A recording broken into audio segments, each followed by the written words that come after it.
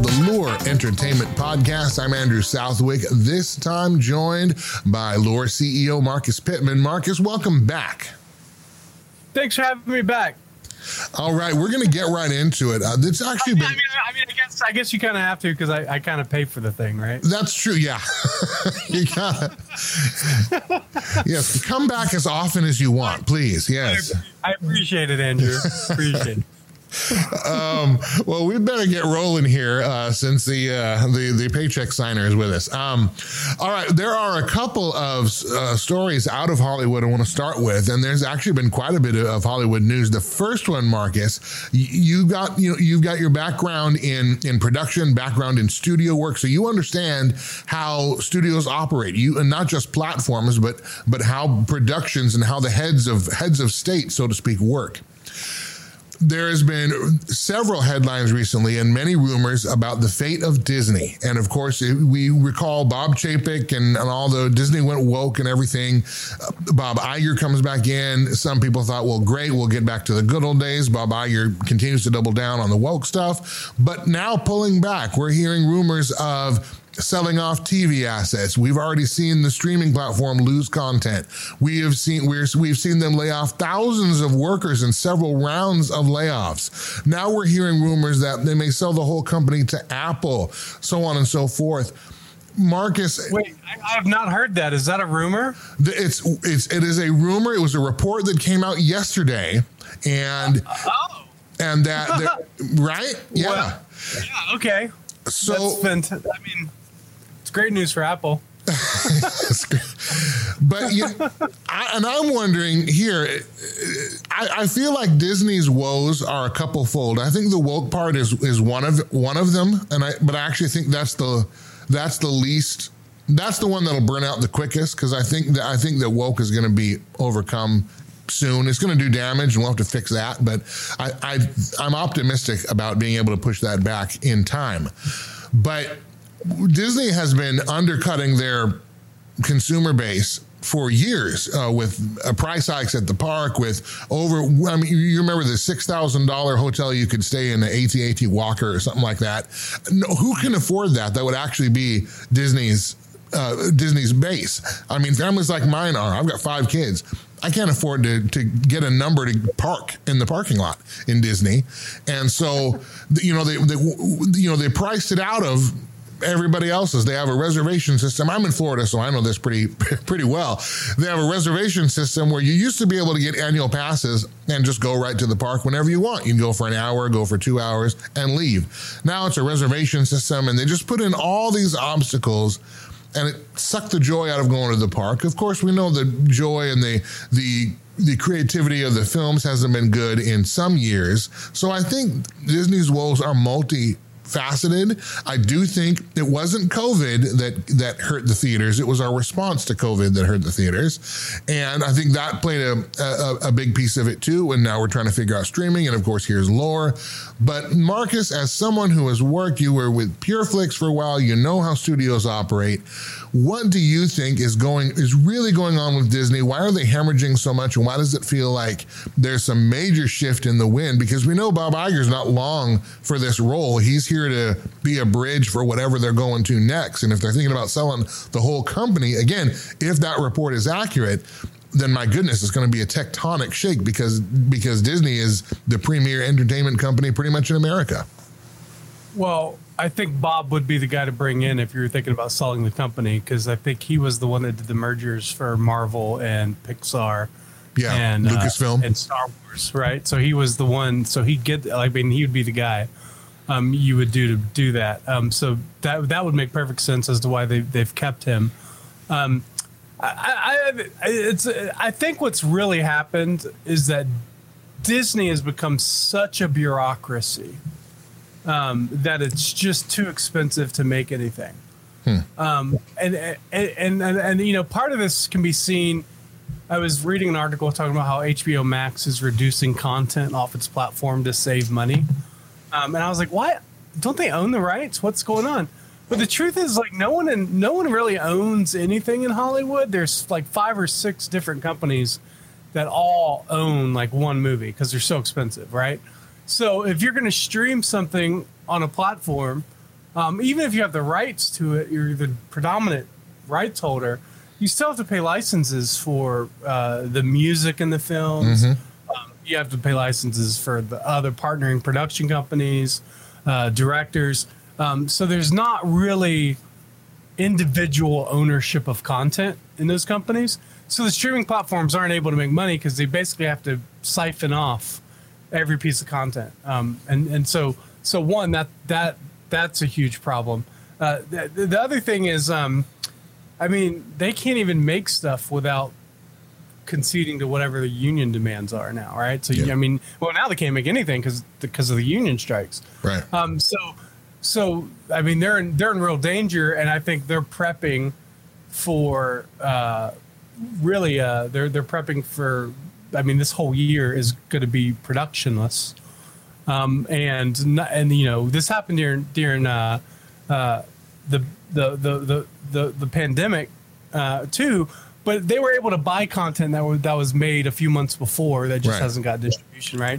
So they had something to fall back on. So it wasn't that drastic of a thing. But now they don't, because there wasn't anything made because of the pandemic. So there's a huge problem here. And I'll say this: during the first strike, probably over a decade ago, I don't remember the exact dates, but the first writer's strike, that created for us reality television, right? Really? But then since then, all the reality TV producers, directors, and writers became part of the WGA. Well, the writers became part of the WGA. So now they don't even have reality TV they can fall back on, because they're part of the writer's strike too. So there's a massive problem they have right now, and just the cost of everything. People just don't go to the theaters unless it's really special anymore. There's no reason to just go to the movies anymore. And storytelling in Hollywood hasn't been about telling a special story anymore. I mean, it's much more about the donor class and what they want to see DEI wise and so on. Where the moviegoer is no longer the customer, so they're not really serving us. Yeah, and also I would say, most importantly, is everything's a remake now. Yeah. And that doesn't generate new audiences and a new fan base. Right? So if you're not going to risk money on new IP, which is really hard to do if you're going to do the theater play, you can't. I mean, because you really got to count on that new IP working. So if you're not going to do new IP, your only safe bet is to fall back on remakes. Sure. But because Disney is not they're not putting a lot of influential content into influential money. I would say they're not really pouring a lot of money into new IP. They don't have any new reason for people to go to the theme parks, right? So that's how Disney upsells their customers, through theme parks. Yep. And so if they're not creating new IP, new experiences, people are going to go see Star Wars Land in Disney, and then they're not going to go back again. They've seen it. It's great. It's done. But they really need to create new content and new worlds. That's really what Disney is about, creating new worlds. And the only people who are making original IP right now for Disney is Pixar. Pixar is the only one that's at least trying to put out new IP, and Disney's put them on the basically made them streaming only at this point. People just expect there's not like a Pixar movie is not an event, right? Like it used to be. It used to be like, we're going to go see the new Pixar movie. It's a 10 out of 10 guaranteed, and it's new IP. Yeah. And now since Disney bought Pixar, you just haven't seen that from Pixar. It just doesn't happen anymore.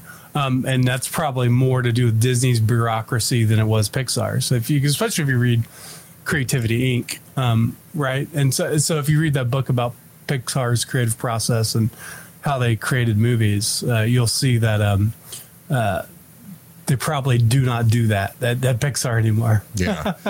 So kick your question on this topic, and then I've got another one that I think will follow well out of this. What is it? Why are they afraid, or why are studios in general afraid of new IP? There used to be new IP, and now all of a sudden there's not. That's number one. And then number two, how is a platform like Lure, I don't know if exempt is the right word or insulated is the right word, but creating a new paradigm just in filmmaking where these kinds of things don't have to impact it? Because you mentioned, the pandemic, they could buy product that had been previously made and put it out and do all kinds of things. But now that there's a strike, and the word around the campfire is the strike could last through the end of the year. So not only is there not new content that was previously made because it wasn't being made during the pandemic, but there's no content being made currently.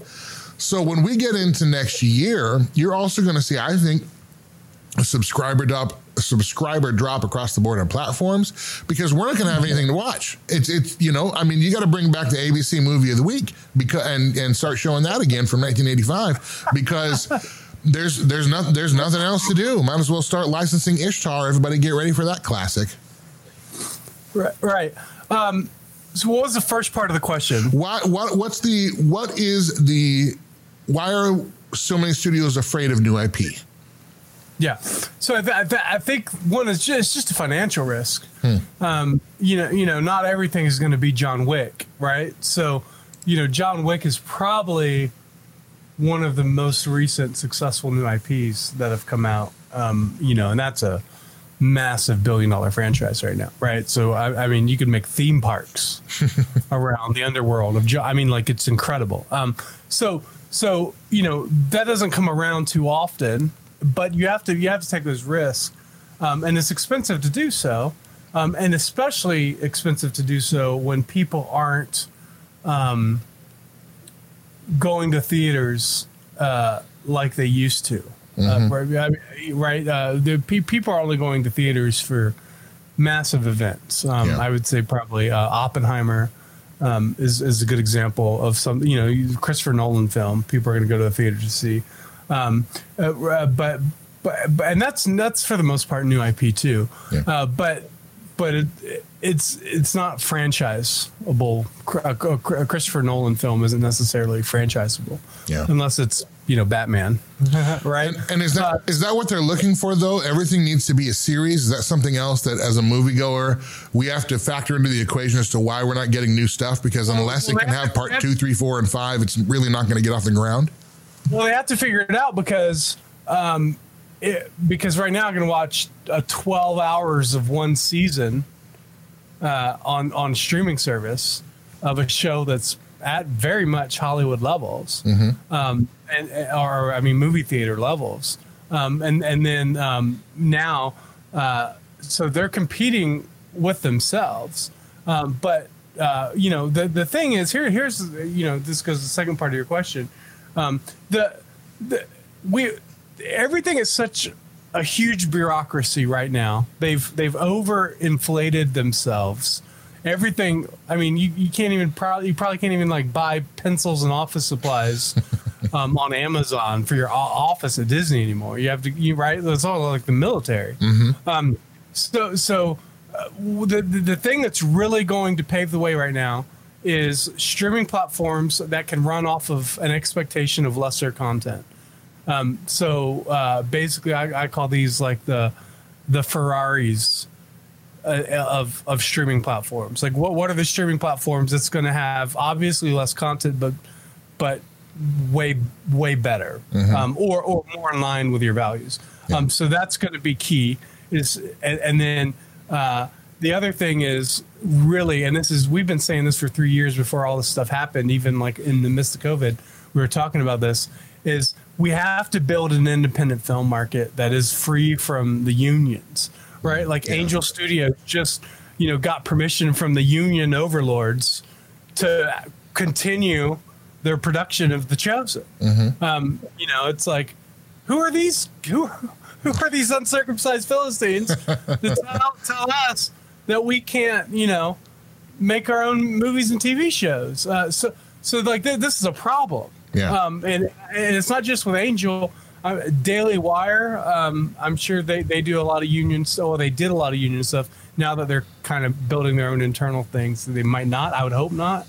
But I might doubt it. So like these are all the questions that come to mind. Is how do we get off the unions? And the truth is, the punk rock independent filmmaker who is just doing what they want and breaking all the rules, just like the music video directors of MTV did, and the animators for Adult Swim and early Cartoon Network. They were just like, hey, let's, we have this old footage of Space Ghost. Can we make a whole late night show with this old footage? And they did. They made Space Ghost Ghost Ghost. It was super cheap to make and really incredible. So it's like this. That's the mindset we have to have now. And Lore specifically is very focused on the independent mindset. Really finding the artists who want to do who can do super low budget stuff. And those low budget stuff, people like turn their nose up to low budget stuff, but low budget stuff is getting more views on YouTube. Right, there's guys like me and you just sitting at a camera talking that's getting more views than stuff on primetime. I'll tell you about low budget stuff, and this is a music example. Paul McCartney. Some people have heard of him. I know less and less now because we've stopped listening to music that doesn't suck. But Paul McCartney was in a band before Wings called the Beatles. And see, that joke doesn't even play anymore because nobody's heard of Wings either. But whatever. When he bought his Hofner bass, his Hofner viola bass, it was cheap from the pawn shop. When he played his acoustic guitar on Yesterday, it was an Epiphone Texan, piece of garbage. Now those two guitars, if they're the real ones, are worth thousands upon thousands just because Sir Paul McCartney played them in the Beatles, and they were pieces of junk. So it really doesn't matter if it's... I don't think the budget is as big as is the quality of the story, or in that case, the quality of the song, which is the story, is the quality of the story and the people doing it. They can make it work. Right. I think you're seeing that, with YouTube right now. I mean, Mr. Beast is insanely talented. I mean, his budgets are really expensive now, but they weren't always that way. He just found a sponsor for his videos. The sponsor would pay him $50,000, and he would take that $50,000 and give it away in the video, and that's how he became huge. So he got his start really by just being really low budget, and still, even to the day, the production quality of Mr. Beast videos aren't insane. I mean, some of them are. But for the most part, they're not. I mean, a lot of his content is just him reacting to video games or something, like playing Minecraft or something. And then he has his main channel stuff. But I mean, this guy has really built something off of literally nothing. And so this is like what we have to figure out. And I think Christian content and conservative content is that punk rock space. Like we're the ones saying, say no to the man. Right? Like we're the ones saying that now. Christian content has another benefit, and then I want to get your take on this, on another story quick, and we can come back and wrap a bow on this one if you want. But one thing that faith in Christ has, is it has community built in. We are designed to be together. He wants us to be with a community of faith. The world, on the other hand, and certainly the progressive mindset is, let me stream everything into your brain individually. Everything is subjective and completely customizable, which is part of the reason why theaters haven't come roaring back. But see, I believe Christians, sure, conservatives, still want those kinds of shared experiences. And so that's, I think, an advantage to where both the streaming platform and the event picture can still work in that context, albeit it's going to be a little bit different than it was. But that is an advantage, and I think a wave, hopefully, that Lore's already in the process of catching as the entertainment business, and I mean the business, goes through this paradigm shift.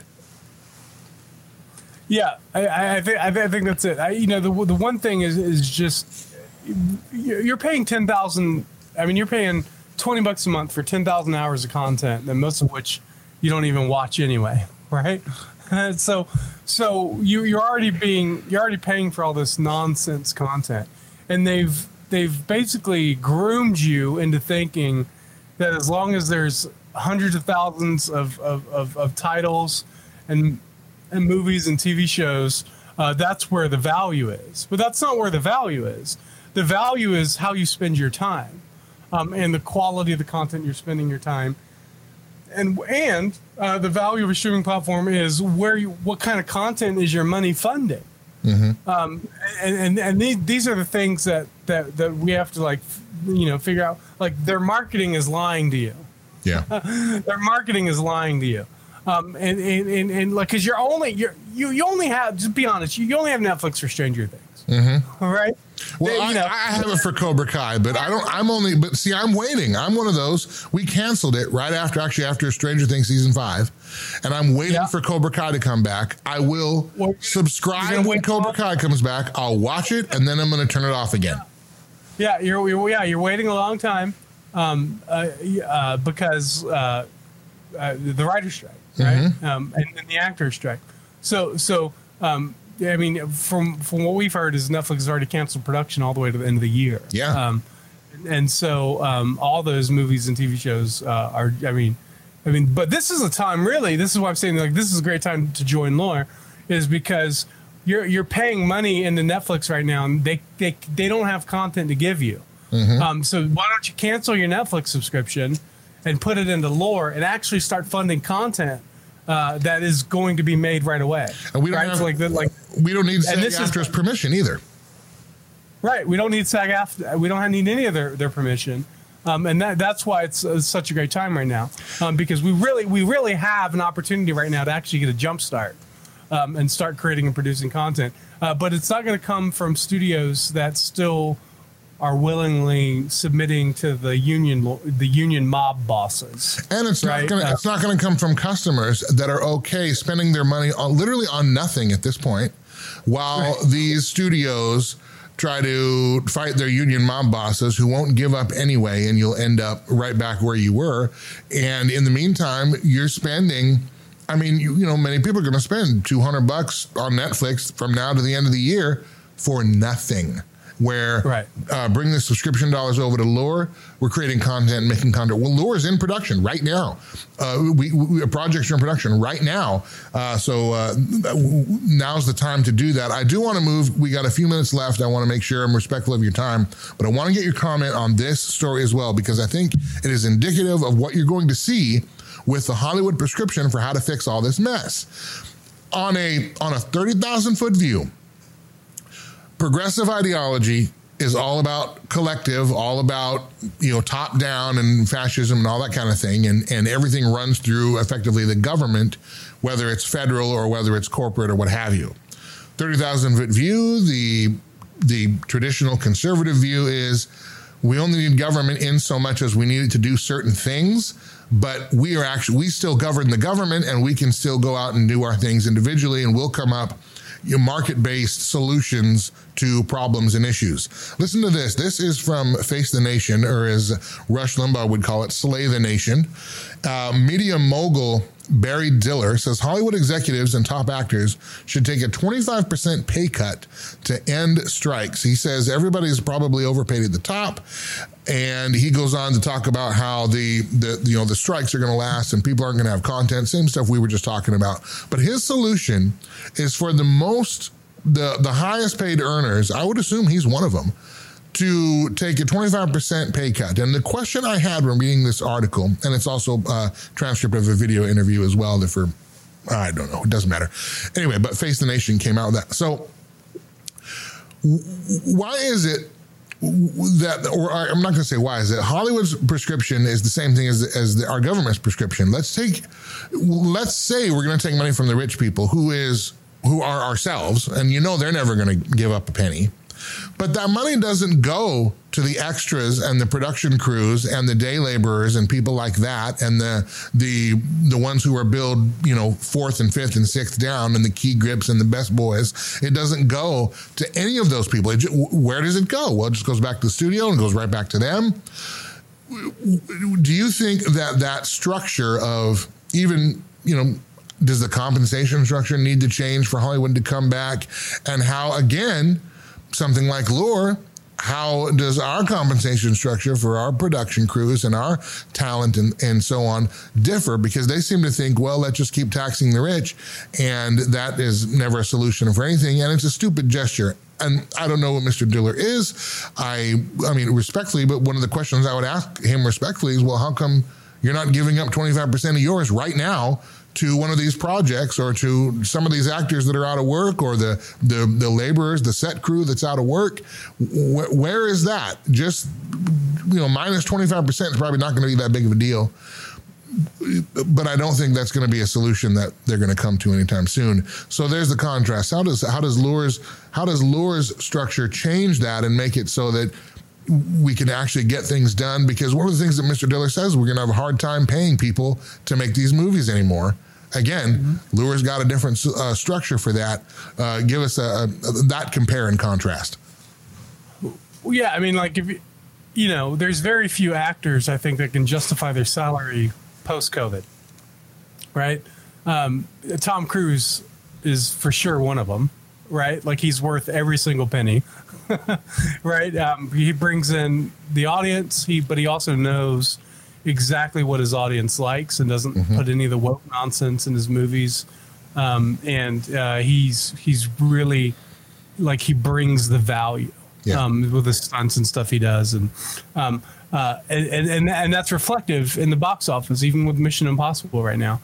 So there are actors that deserve that much. And then there are actors that don't, and I think, the movies that the Hollywood heartthrobs would be in, those rom-coms, those sort of things, right? They would bring in, a few $100 million in the box office or whatever. I don't think that market's there anymore. So I don't think people are going to go see a rom-com at the theater anymore. I don't think that, not anytime soon anyway. It'd be a while to build up to that. So those sort of actors, I don't think are those are streaming actors now. So we are seeing a transition from, I think the last great Hollywood rock stars, the movie theater rock stars, and now we're transitioning into streaming, just like we did, for the talkies, right? Well, right. And it was similar. So it was interesting. You mentioned that, and I was just thinking that it started really well. All this was vaudeville on stage. Then it became vaudeville on radio. Then Jack Benny was big back then. And anybody wants to look at entertainment history, Jack Benny invented the sitcom effectively on radio. That turned into television. Then you have I Love Lucy and Ozzie and Harriet and all that stuff. Then you have this dichotomy of television actors and movie actors. And for a while, movie actors didn't want to go on television unless it was a special guest appearance, and you certainly wouldn't see them on TV series. You remember that era. That was in our lifetime. And then that flipped to where TV became better writing. And then, so now you had, when Kiefer Sutherland went to 24, that was a big deal. And now that's commonplace, but now we're seeing another medium emerge of the streaming actor, not a movie actor, not a TV actor, but a streaming actor. And how do you think, I guess, how would you say Lure is at the forefront of that really new uncharted territory for entertainment?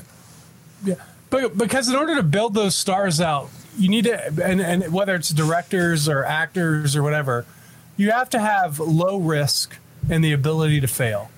And when you're doing 20, 30, 40, $50 million projects, you don't have that low risk anymore. Like, it's got to succeed at that point. But with Lure, the audience is paying for the content. So if it funds, it's a success. It's successful, right? The funding of the project is the success of it, and so we're building basically a market for independent, non-union, free, not free, but just like basically free thought filmmaking, which is like, hey, I have this crazy idea. It might not work, but I'd like to at least try to get it funded. And you never know, right? Yeah. You never know. And people think, oh, that's crazy. Is like, why would I put my money up if I've only seen the trailer for something, right? It's like, well, that's what you do anyway. Yeah. Right? Like, you see a trailer and then you go and buy the movie ticket. You don't see the movie and then decide if you want to pay. And what a lot of people don't know is that a lot of those trailers are shot before the movie. And a lot of those trailers have scenes that are just for the trailer that are not in the movie. We all have seen. Where was that scene? It was made for the trailer, which is effectively a proof of concept. We want to see, are you interested in this? Oh, you are? Okay, we'll make it. And that happens all the time. Yeah, and so that's why I think this is the key takeaway is we have to have independent punk rock art houses where artists are free to experiment and make what they want and fail. It's like stand-up comedy, right? Like, imagine stand-up comedy where you're not allowed to tell a bad joke. Well, that's church comedy, right? Like you can't, if you're performing in a church, you can't tell a bad joke. Or you don't ever get invited back, and so we have to get away from that. We have to get away from church comedy, and we have to get into the ability for artists to fail on stage. Yeah. And that's that's the key. That's what's what we're looking. I think something that we don't realize as consumers, and maybe now is becoming we're becoming more aware of it because we're seeing it nationally in other pockets of life. But Hollywood is a one system. It's a one-party town. It's one-party rule. Once SAG-AFTRA says no, you're done. Once the PGA says no, you're done. Once the DGA says no, you're done. And if you really want to wait for those few people to continue putting out content that violates and impugns and belittles your values and undermines your creativity and intelligence, insults your intelligence and what they think you want to see and what you will consume, then okay, I guess keep paying Netflix to sit on the sidelines. And again, that's not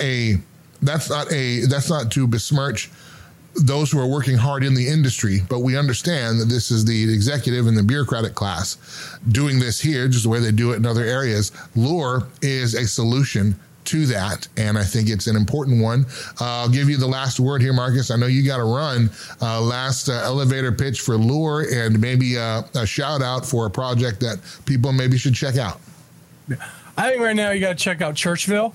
Churchville is amazingly funny. It is incredibly talented actors, directors, comedy writers, and they're all coming together to make this basically story of these two competing megachurch pastors as they fight for each other's members.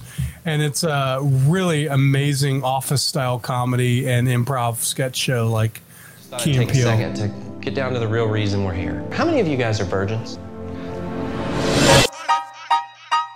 I am Todd Bishop, or Father Bishop, as the inmates used to call me.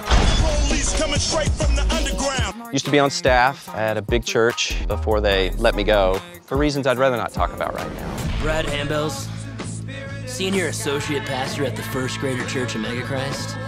We have the largest Jumbotron in church history, 4-star steakhouse, ice rink, our own line of women's fragrances. This one's called Homemaker. I know I love you, and you love to see.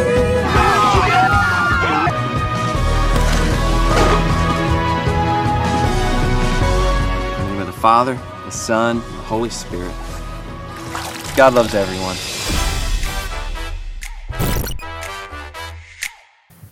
And I think like that's probably the most important show we have on our platform in terms of just the most likely to be a huge hit, and I'm excited to see that fund. And then my last pitch for Lore is subscribe, get a free 7-day trial, and just start funding content. And we don't need a lot of subscribers to be able to fund all the content on our platform. Mm-hmm. So give it 3 months. Get on there, give it 3 months. Just fund every week. And tell your friends, and you can watch the progress and the speed of the funding increase, and that's what's been happening. I think Barely Biblical, it took a month to get the first million, 2 weeks to get the second, and 1 week to get the third, and now it's getting about $1 million a week right now. in funding. So it's snowballing. Incredible work by all the Barely Biblical fans, and but it shows you that the community can come together and start funding projects and get excited about it. So, Marcus Pittman, thank you for the time this morning. We know we'll have you back on. We got also, I'm working on some other interesting segments I think that many of you will enjoy on the Lure Entertainment Podcast. So stick around. We got lots more to come. Thank you for Marcus. I'm Andrew Southwick. This has been the Lure Entertainment Podcast. We'll see you next time.